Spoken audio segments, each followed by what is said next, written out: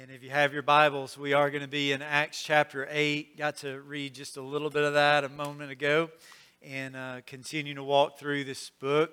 And yesterday I had the opportunity to do something that I've never done in my entire life, and that was go trout fishing. Around these parts, not a lot of trout or even further south, but for the first time went trout fishing. And so I needed evidence that I actually did catch a fish, so I'm pretty excited about that. And so I was in the boat. Some of y'all may know Jason Dawkins, and he was in the boat with me, and he's like, "Hey man, let's take a picture." And I was like, "Yeah, because we need the proof, right?" And so I get the fish, and so I don't know, y'all may know this, but especially the fishermen in the house, the further away you hold the fish and the closer to the camera, the bigger the fish looks, right? And so I'm taking this picture, and I'm just, arms are extended as far as they can go, and I'm holding this fish. I think I'm like this far from the camera, and he takes this picture because, again, I wanted to show my kiddos that they could be proud of Daddy for his big fish. The reality was it was a very little fish. As I brought it closer, the real picture was not this kind of false representation that I'm trying to communicate to my children. Anyway, the thing is this: we know the difference between what's true and what is false. That ultimately truth is revealed always in time. And today, as we look at this text specifically, we are going to be defining true faith. This is a very personal message. It's personalized to every person. And as hard as it is at times, I would encourage you and challenge you to almost pretend like you're drawing a circle around yourself and it's just you and the Lord. Because what we're going to talk about is very personal in that we are talking about your personal faith. And what we're going to do as we walk through this text in Acts chapter 8 is we are going to see what true saving faith looks like. We're going to see a picture of that. And then we're also going to see a picture of a false faith, a fruitless false faith. And we're going to do this by walking through, looking at this table waiter that became a missionary named Philip. And so before we get there, just a little bit of context to where we're jumping in. Persecution on the early church is ratcheting up. In Acts chapter 2, we see where Peter is full of the Holy Spirit. He's preaching the gospel. Thousands respond to the gospel. But as he's preaching the death and the burial and the resurrection of Jesus, that salvation is in Christ and Christ alone, that there were some who looked at him and they mocked him. They actually said he must be drunk. He's sharing Jesus and he's being mocked for his faith. Perhaps some of you here today, that there's been a time along the way, whether it's your classmates at school or somebody you work with, perhaps someone even in your own family, they have mocked you because of your faith. And as you keep walking through Acts, in Acts chapter 4, it moves from mocking and it moves to intimidation. So Peter and John, through faith in Christ, brought healing to this brother who was laid at this gate daily. He was at least 40 years old, we know that much. And everybody would pass by it for Peter and John. In a great act of faith, they brought healing in the name of Jesus to this brother. His life was radically transformed. They go into the Temple Mount. The crowds come around. They're like, what is going on? What is happening? And there Peter boldly again preaches the death and the burial and the resurrection of Jesus, that salvation is only in Christ. And they are arrested. And what's the equivalent of the Jewish Supreme Court? They bring him in and they try to intimidate them, impose their will on them, anything they can do to stop them talking about Jesus. That's Acts 4. You go into Acts 5, and now you see all of the apostles are now arrested for preaching the death and the burial and the resurrection of Jesus. And not only have they been mocked or intimidated, but now they are being physically beaten. They are being flogged for preaching Jesus. And then it doesn't stop there. It ratchets up another notch. And by Acts chapter 7, where we were at last week, we read about the first Christian martyr. And so it went from mocking to intimidation to physical flogging and now murder.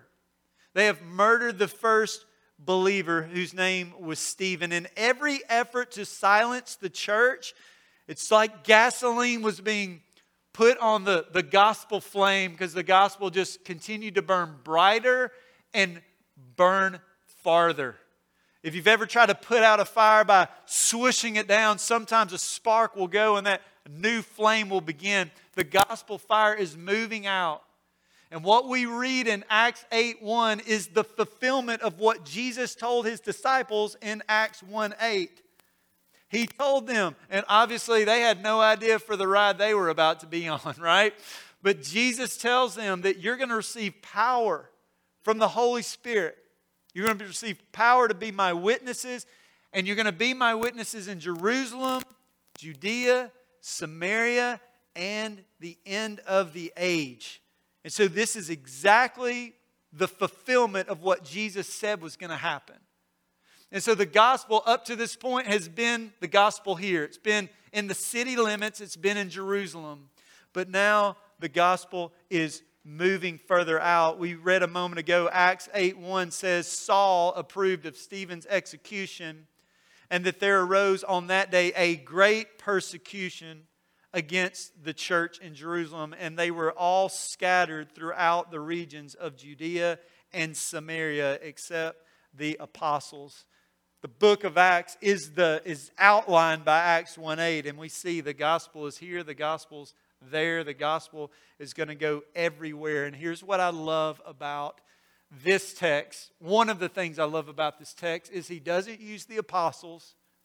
He doesn't use those who have walked closest with Jesus, and perhaps maybe you're seen as having more experience or more knowledge, or instead, he uses ordinary, everyday believers, which I would say the apostles were too, but sometimes we want to kind of like put people at different spiritual maturities. Here's the thing.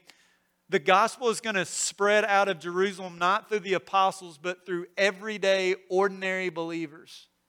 One of those happened to be Philip, who moves from being a table waiter to a missionary. Acts chapter 6 told the story about how the church was exploding, and because the church was exploding, there was a lot of needs, and sometimes you just can't meet every need, but there was a real problem, and the problem was Hellenistic widows were being overlooked in the daily distribution of food.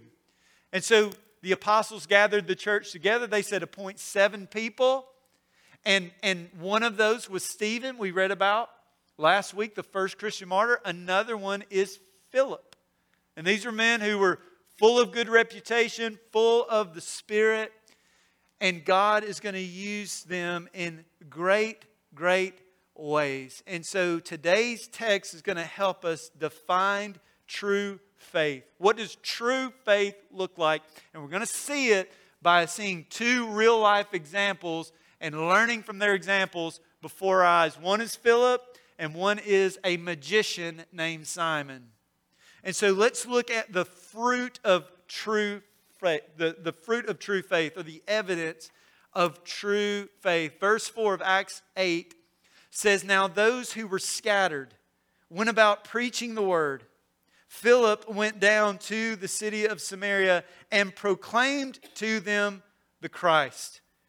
And so one evidence of true saving faith is that Jesus is the hero of your life. Jesus is the hero. Philip's life was wrapped up in Jesus. His life, his ministry, his identity, his vocation was wrapped up in Jesus.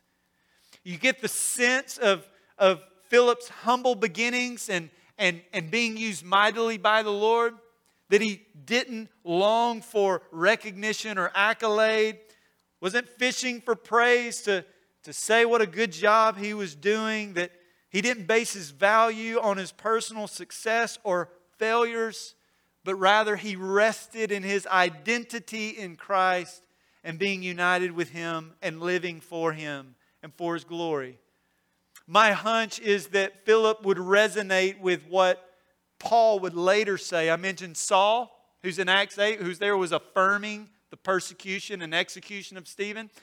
He's radically saved. He writes 3/4 of the New Testament. Paul says this in Galatians 2:20.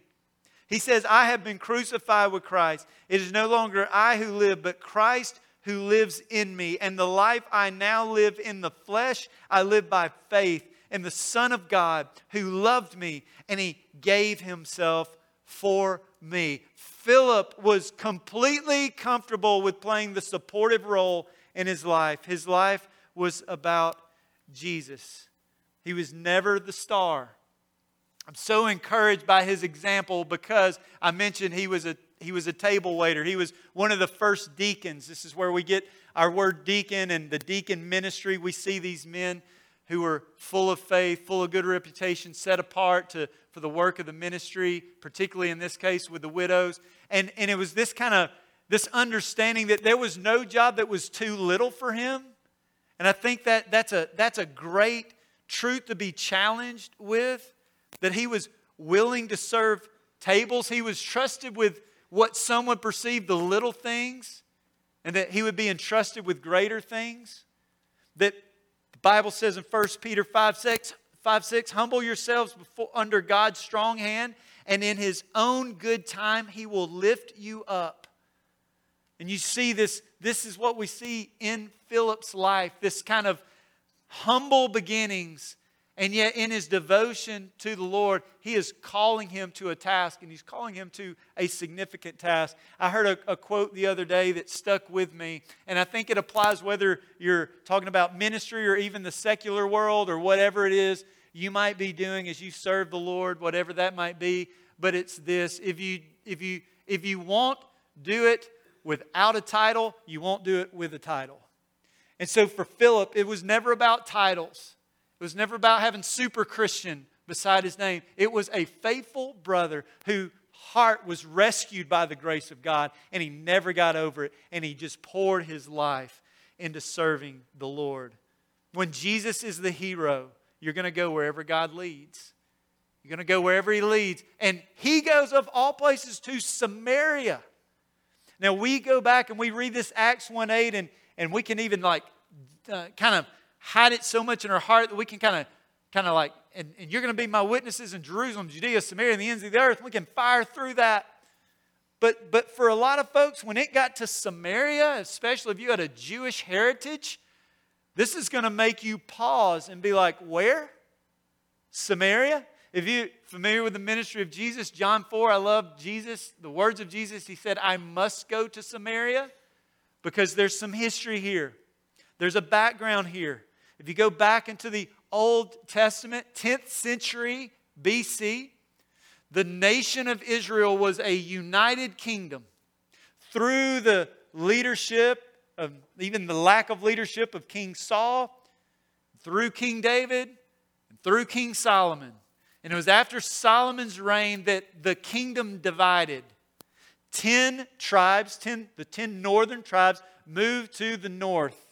And they placed a capital city called Samaria in the region of Samaria. That was the north. And 2 tribes, Benjamin and Judah, their tribes went south. And they were there in Jerusalem, in the land of Judea. Jerusalem is the capital city there.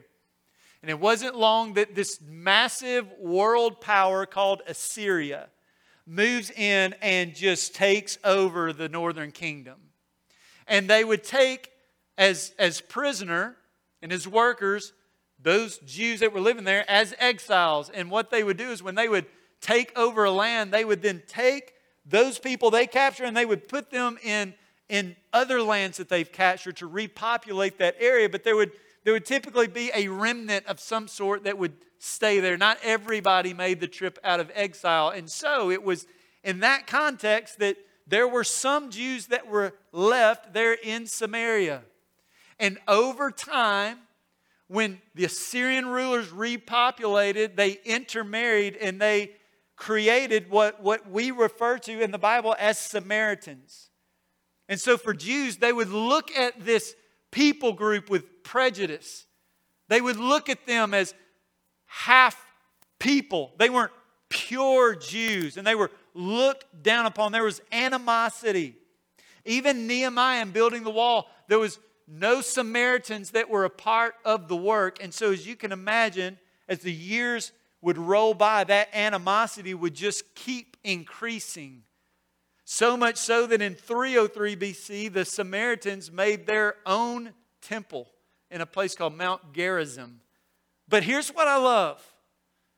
This place and this people that the Jews would have written off and said, not them, nope, nope, nope. Jesus says, I have to go there. He says, I have to go there. John 4, the compelling account of the woman at the well. She's saved. She goes into the city. I must tell everybody about this Jesus. We see also that Jesus healed a Samaritan leper in Luke 17. We also see in Luke 10 that Jesus made the Samaritan the hero of an incredible parable that we will read oftentimes and call it the parable of the Good Samaritan. And here's what Philip says, the table waiter. He says, that's where I'm going. I almost wonder if it's like, I want to be like Jesus. I want to go to the place that nobody else perhaps wants to go. I have to go there. He wants to go to to the land of Samaria. And so, this, I think, exposes one of the most visible pictures of the depravity of man and the sinfulness of man. Is that any people group would view any other people group with prejudice or as less than. That they would not view every person as created in the image of God, created imago Dei. And we see God's heart for the world, for all people groups. Around the throne, there's going to be people from every nation and every tribe and every tongue. God has a missionary heart. Jesus has a missionary heart. We see it all through Scripture. And so this commission says, go, make disciples of who? All. Everybody. Everybody. Everybody. Verse 6 of Acts 8 says, and the crowds with one accord, they paid attention to what was being said by Philip. And when they heard him and saw the signs that he did, for unclean spirits crying out with a loud voice came out of many who had them, and many who were paralyzed or lame were healed. So he's preaching the gospel. It's important to remember the context and where we're at in the story is that God would affirm this gospel message with great signs and wonders, would affirm the validity of the gospel message. And we see that the gospel changes lives. It always has. It always will. Jesus changes lives. The gospel has the power to give victory over sin, victory over the strongholds in our lives. And so if we're looking at fruit of true saving faith, one is Jesus is the hero. I'm not the hero. The second is that transformational change through the power of the Holy Spirit. Jesus changes lives. Is there anybody here that would say amen to this truth? Has Jesus Christ changed your life? Anybody? He's changed my life. That's what He does. And this is a statement that I say with all of the grace and truth that I can say, but it's true. If there's been no change in your life, there's been no Jesus in your life. He says, if anyone is in Christ, he is a new creation. The old has passed away. Behold, the new has come.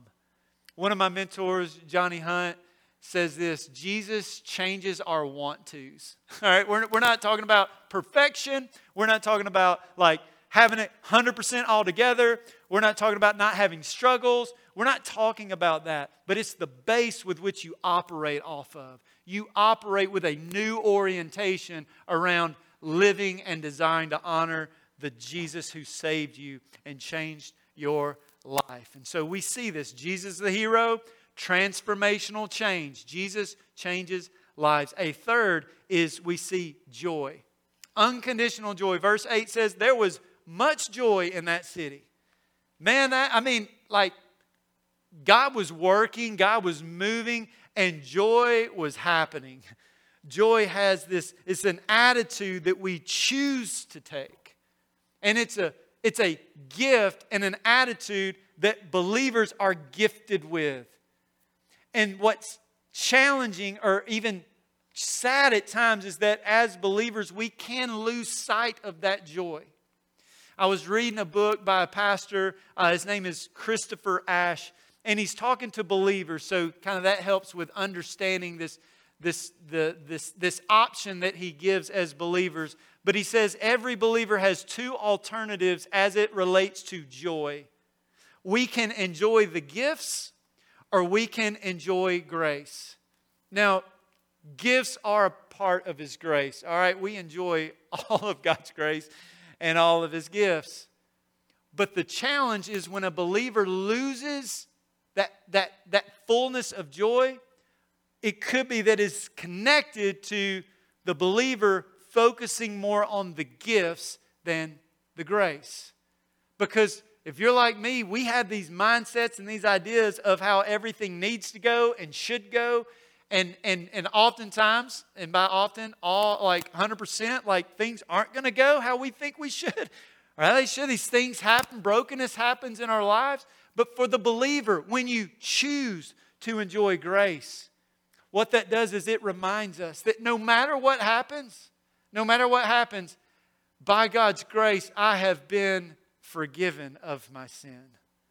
By God's grace, I have been adopted into the family. By God's grace, I've been accepted in the beloved. By God's grace, He has gifted me His presence, the Holy Spirit, as a believer. By God's grace, He's given me a purpose that is way bigger than any purpose I could live for outside of Him. That we enjoy this grace, that when this life like a vapor is up, that we will spend eternity with Him. And so there's this encouragement to choose joy and enjoy His grace. And that's exactly what was happening. This was a city that was going wild because God was working in a major, major way. Jesus is the hero. Life change is happening, and joy is filling the city. We see this as an evidence or a fruit of true saving faith. And now we're going to transition and we're going to see the opposite. Because everywhere that there is a work of God, everywhere there's a move of God, there is going to be opposition. We've seen it from the beginning. We've experienced perhaps even in our own lives. But verse 9 of Acts 8 says, but there was a guy. There's a guy. There's always opposition, right? Always opposition to the work of the Lord. Verse 9 of Acts 8 says, but there was a man named Simon who had previously practiced magic in the city and amazed the people of Samaria, saying that he himself was somebody great. And they all paid attention to him, from the least to the greatest, saying, this man is the power of God that is called great. We hear that. And honestly, I don't even know Simon the magician, but I just kind of want to step away because anybody that would claim such authority and such attention is I'm great. I have the power of God. I am the power of God. And the Bible says in verse 11 that they paid attention to him because for a long time he had amazed them with his magic. And so in this text we are introduced to what church history gives us his full name, Simon Magus. Simon Magus. He's the city sorcerer. He's the local magician. His testimony is one of the complete opposite of what we just read about with Philip. With Philip's testimony, Jesus is the hero. With Simon's testimony, he's the hero. That this is distinctive of a fruitless false faith. It is all about him. He's the hero. He was deeply rooted in the spiritual darkness, forces of evil, deceiving people. He had the art down pat. Very wicked. He was very respected, very feared by the people of Samaria. But Justin Martyr, who was a philosopher, church history, and he actually said that his fame had actually spread way beyond Samaria.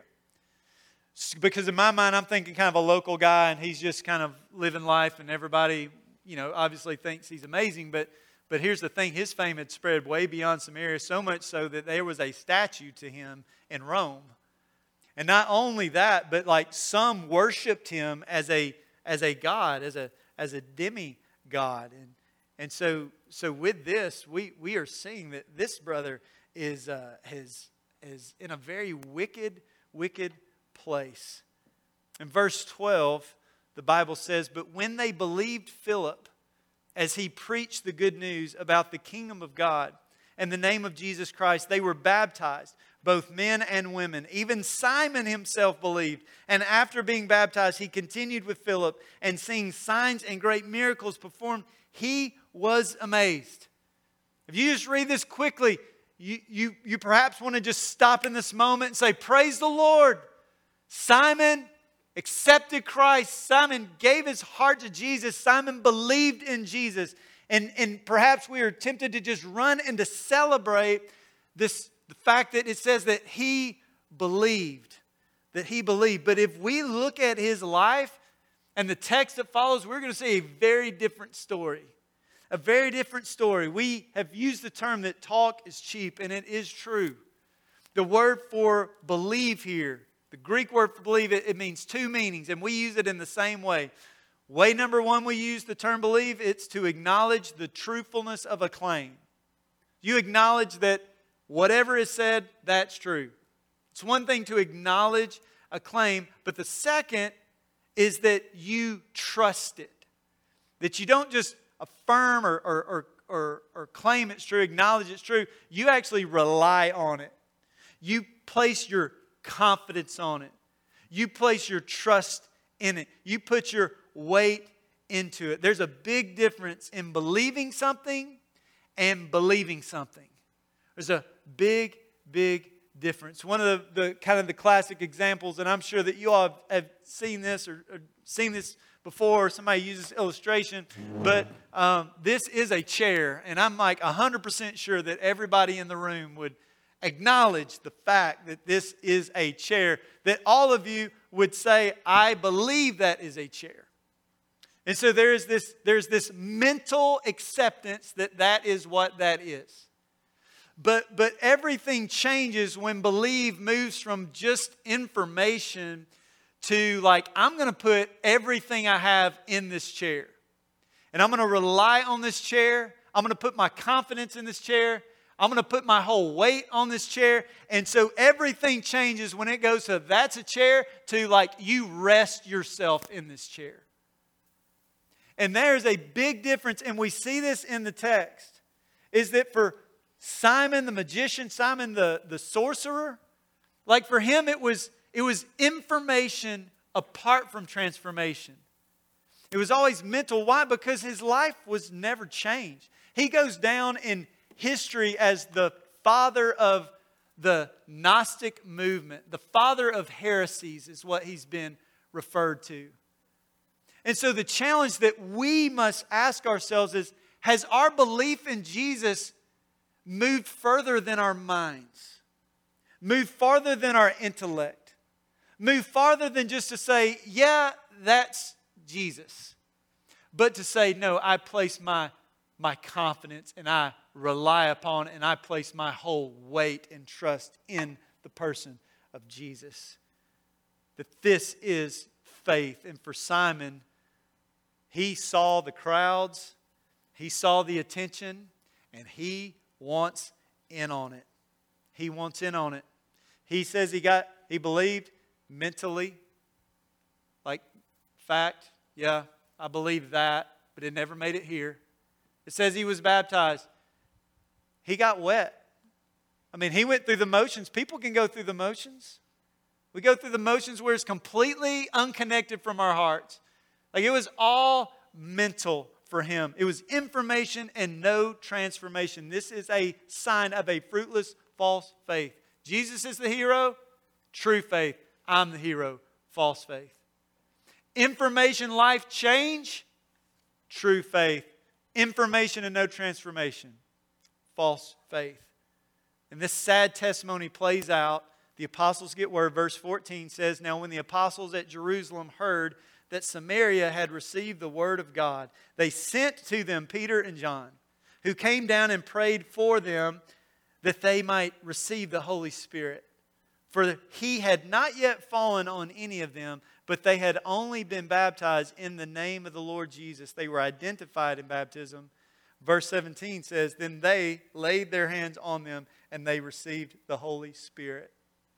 So it could be like, hey, well, I thought like every believer, when they repent of their sin and accept Jesus, like they receive the gift of the Holy Spirit. Absolutely, the Bible teaches us that is the truth of God's Word. But in Acts, it helps us to remember again to have our bearings.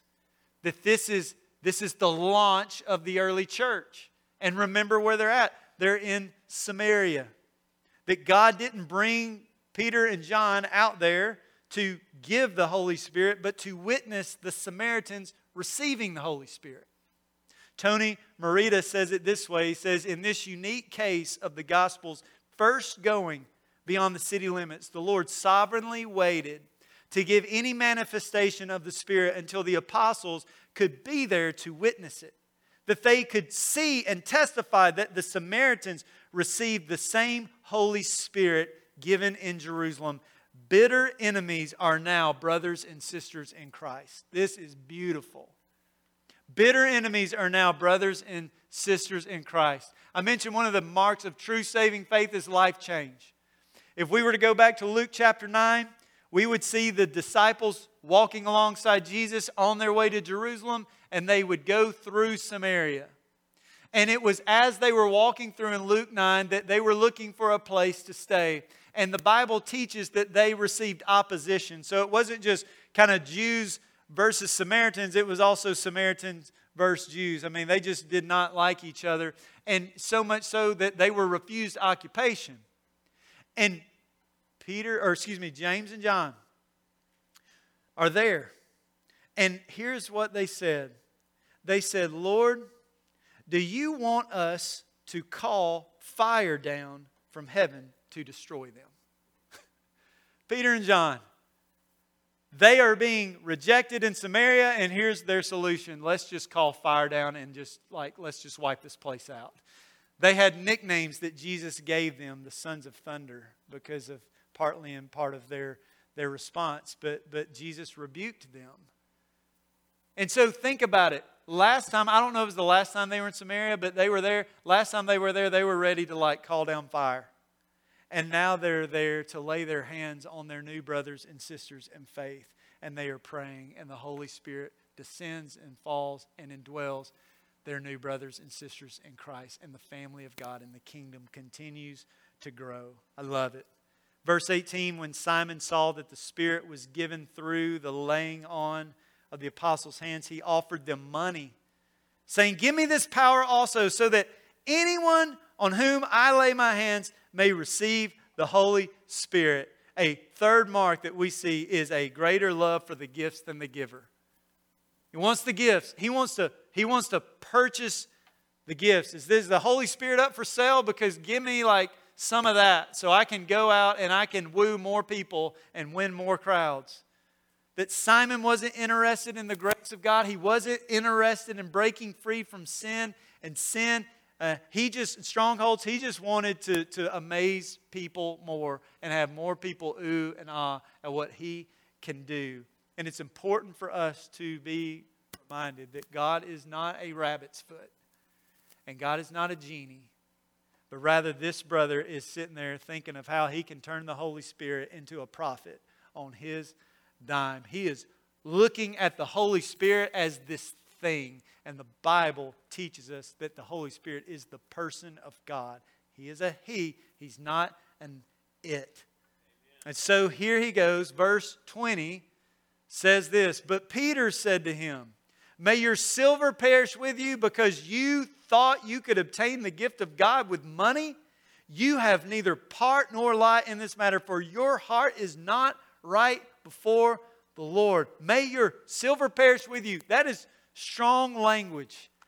And it's almost hard for us to hear how strong it is, but kind of a literal reading in our lingo today would be something like, "May your money follow you to hell because that is where you are headed. This is what Peter is sharing. This is what Peter is bringing, a strong rebuke.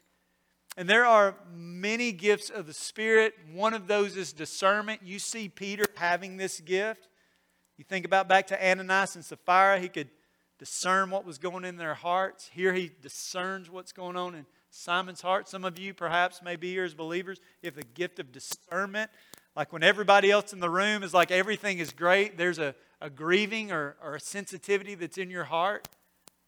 And so for Peter, he has this discernment. But in grace, he shares this final word to Simon the magician.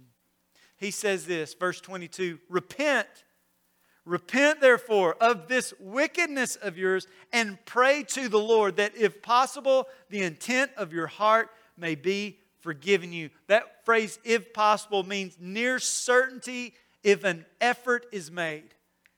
In other words, this is kind of one more opportunity. This is another opportunity in light of the truth of the gospel, in light of the truth of Jesus Christ, another opportunity to repent and to place your faith and trust in Jesus. And for those here today, for those who are listening in, that God in His grace is extending this invitation to you. That nobody is ever too far from the grace of God. That's so encouraging. That here we see this man involved with great wickedness. And yet this call to repentance. Peter says this in verse 23.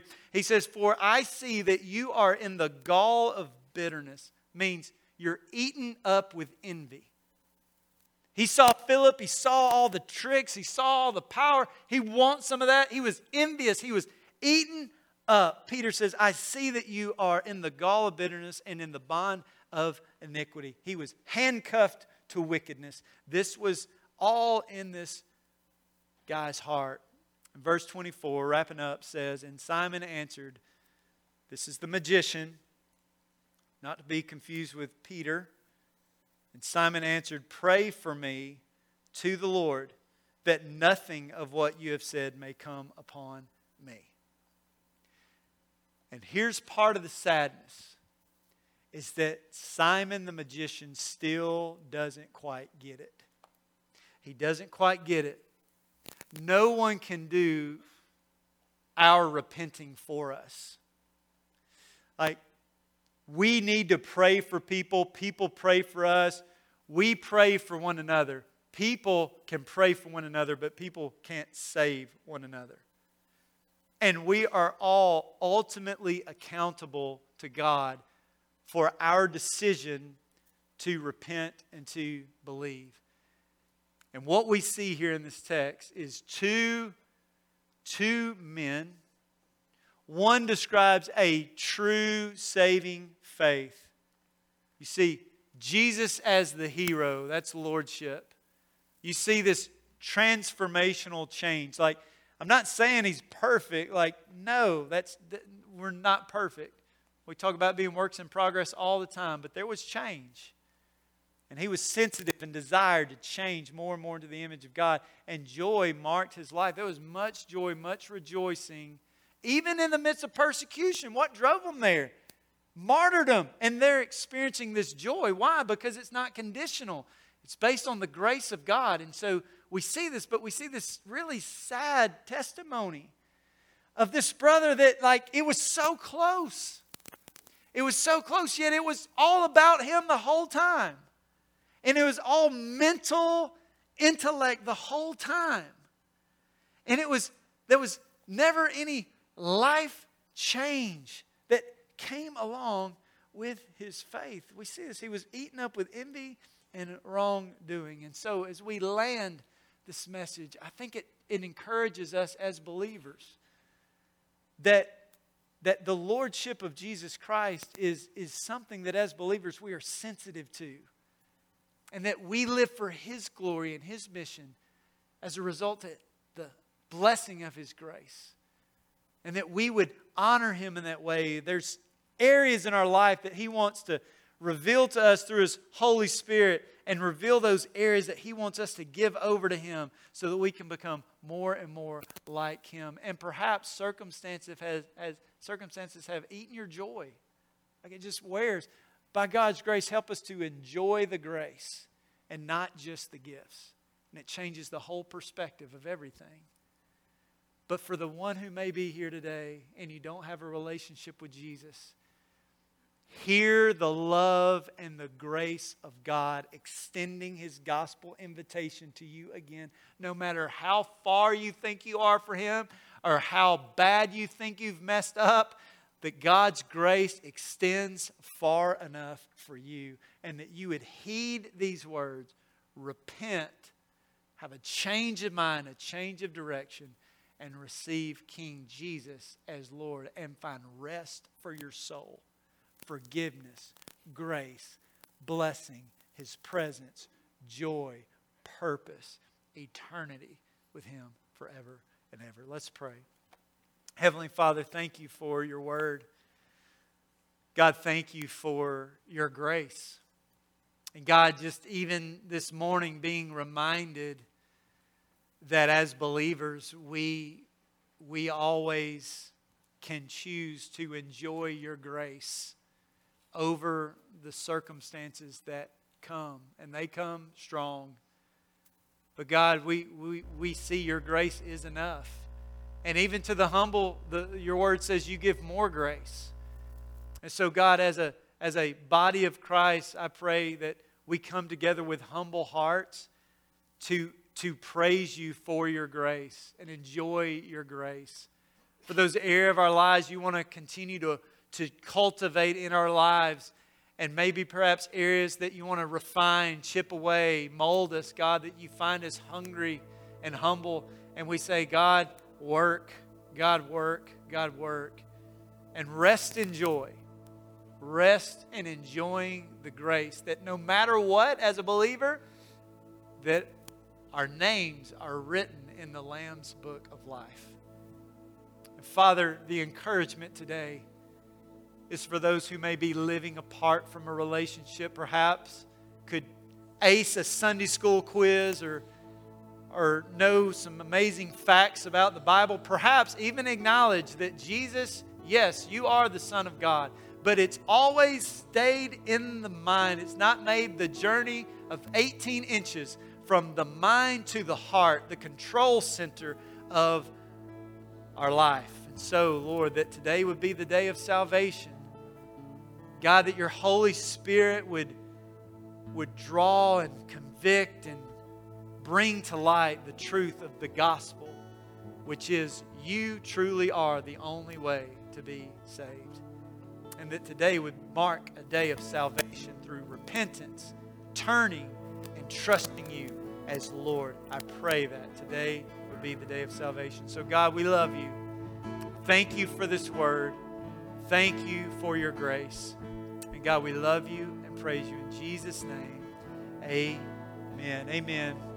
We're going to wrap up this time of our word just in a time of response. That the longing is that we have a sensitivity to what, God, You want to do in my heart. And we realize that may look a lot of different ways, but just know, in just a moment as we sing, Brother Bill will be down here, I'll be here. If we can pray over you, encourage you. Perhaps you want to pray on the altar. Perhaps you see somebody on another aisle that you just need to put your arm around, say, let's pray together. Like whatever that might be, or maybe it's just the quietness of your heart. But don't let the moment pass that God is desiring to do a fresh work in your heart. So let's give the Lord this time.